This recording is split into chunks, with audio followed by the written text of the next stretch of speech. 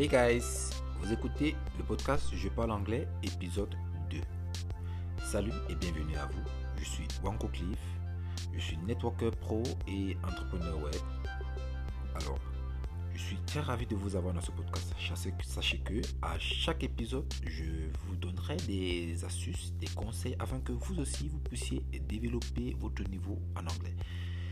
Alors, bienvenue encore une fois de plus.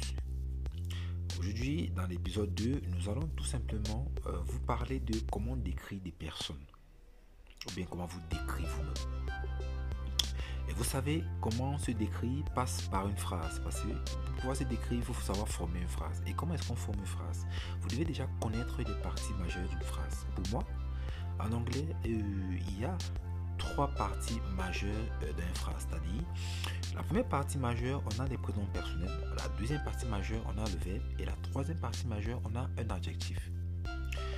Donc, c'est simple, je vais déjà vous montrer comment est-ce que on va identifier déjà les pronoms personnels, et je vais également l'identifier en français et en anglais. On va également identifier le verbe, plus précisément le verbe être. Je vais l'identifier en français et en anglais. Et ensuite, je vais identifier également un adjectif. Par exemple, et je vais mélanger donc, et je vais donc former une phrase. Cette phrase donc là, je vais également la transmettre en français et en anglais. Et on va répéter tous ensemble pour pouvoir mémoriser les exercices ensemble. Alors, je commence.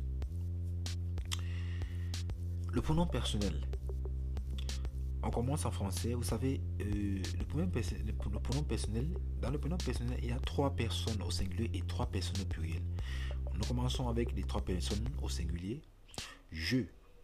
En anglais, on va dire I, tout simplement.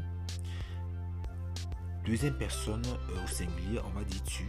En anglais, c'est you. Troisième personne au singulier, on va dire he or she, ou bien en français on va dire il ou elle. En anglais on va dire he or she. Donc he pour le masculin et she pour le féminin. Première personne au pluriel, on va dire we. En français c'est nous. Donc en anglais c'est we. Deuxième personne au pluriel, on va dire vous. En anglais c'est you. Attention, j'attire votre attention ici. Le you sur la deuxième personne du pluriel est également le même you que vous allez rencontrer sur la deuxième personne du singulier. Alors, troisième personne du pluriel, on va dire ici il ou elle en français avec S. En anglais, on va dire they. T-H-I-Y. Donc, T-H-E-Y. Donc, T-H-E-Y.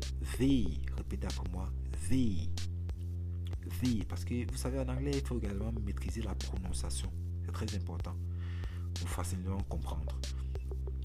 Donc là, on a fini avec les pronoms personnels. J'espère que vous avez su identifier déjà les pronoms personnels en français et en anglais. Alors, nous allons passer au verbe être. Le verbe être doit toujours être collé avec certains autres mots pour avoir plus de sens. On va prendre le verbe être, on va conjuguer le verbe être avec les pronoms personnels dont on a parlé plus tôt. Je suis. En anglais, on va dire I am. Suis, en anglais, c'est am. A-M. Donc, lorsque vous écrivez I am, vous mettez A-I, vous mettez I, vous mettez apostrophe, vous mettez A-M. Donc, je suis, I am. Tu es, you are. A, c'est A-R-E. Tu es, you are. Troisième personne, il ou elle est. On va dire ici he or she is. Is, c'est I-S. Première personne au pluriel, on va dire nous sommes. En anglais, on va tout simplement dire we are. We, W-E. Et are, A-R-E. Deuxième personne au pluriel, on va dire vous êtes. En anglais, on va dire you are. Je vous ai dit, c'est la même chose. Deuxième personne pluriel, deuxième personne singulier, c'est la même chose. Alors, dernière personne du pluriel, on va dire ils ou elles sont. En anglais, on va dire they are. They are, tout court.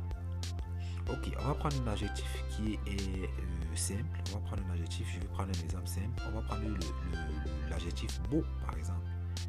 Je vais donc former une phrase avec ça et je vais donc coller ces 3 parties pour que vous voyez comment la phrase va sortir au total. Alors, on va dire je suis beau. En anglais, on va dire I am handsome. Parce que beau en anglais, c'est handsome. Donc, on va dire je suis beau. En anglais, on va dire I am handsome. Deuxième personne, on va dire tu es beau. En anglais, on va dire you are handsome. Troisième personne singulier, on va dire il ou elle est beau, belle pour la femme. En anglais, on va dire he or she is handsome. Pour la femme qui est she, on va dire beautiful. Parce que le féminin de handsome en anglais, c'est beautiful. Alors, première personne du pluriel, on va dire nous sommes beaux. En anglais, on va dire we are handsome. Deuxième personne du pluriel, on va dire vous êtes beau. En anglais, on va dire you are handsome, qui est encore la même chose que la deuxième personne du singulier. Et dernier, on va dire ils ou elles sont beaux. En anglais, on va tout simplement dire they are handsome. J'espère que vous me suivez attentivement. Et il faut bien maîtriser d'abord comment ça s'appelle pour facilement lire et comprendre. Et ensuite, essayez aussi de parler, il faut prononcer. N'essayez pas maussade. Parler, il faut vous exprimer. Donc c'était un peu ça. Je vais tout simplement me reprendre et je veux que vous répétez après moi à chaque phrase. Alors, I am handsome, première personne. Première personne, I am handsome. Répète après moi. I am handsome. Deuxième personne. Deuxième personne, tu vas dire you are handsome. Répétez, you are handsome. Troisième personne, he is handsome. He is handsome. Répétez, ok. Première personne pluriel, on va dire we are handsome. We are handsome. Voilà. Deuxième personne pluriel, on va dire you are handsome. Identique à la deuxième personne du singulier. Donc, répétez you are handsome. Autant pour moi. You are handsome. Ok. Dernière personne, on va dire ils ou elles sont beaux. En anglais, on va dire they are handsome. Donc, c'est un peu ça. C'est tout court. Répétez, faites cet exercice chaque jour. Je vous assure, avec ces régularités, vous allez être 30% de fois meilleur. Donc, c'est un peu ça. Laissez des avis, laissez des abonnements et soyez attachés. Également, avant de vous laisser, je vais tout simplement vous dire également que nous allons parler principalement anglais dans ce podcast, autant pour moi. Et à côté, nous allons également mettre des petits épices dans la sauce. Les épices ici, c'est l'entrepreneuriat.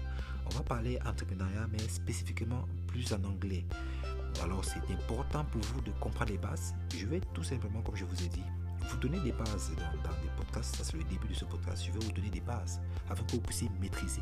Et lorsque vous aurez maîtrisé, vous allez facilement comprendre ce dont je parle lorsque on va parler entrepreneuriat. Donc, c'était ça. Laissez des avis, laissez des abonnements et surtout, rendez-vous pour le prochain épisode. Alors, qu'est-ce qui va se passer ou bien qu'allons-nous dire au prochain épisode? On va tout simplement vous apprendre à compter de 1 jusqu'à 100. De 1 jusqu'à 100, on est sûr que vous allez pouvoir peut-être compter l'argent même en anglais. Donc, ne vous inquiétez pas, on va vous montrer tout ça. Donc, c'était ça. Laissez vos avis, tant pour moi. Laissez des abonnements et laissez des astuces ou bien des commentaires ou bien des conseils, on ne sait jamais. On va ensemble voir ce qu'il faut faire et s'améliorer.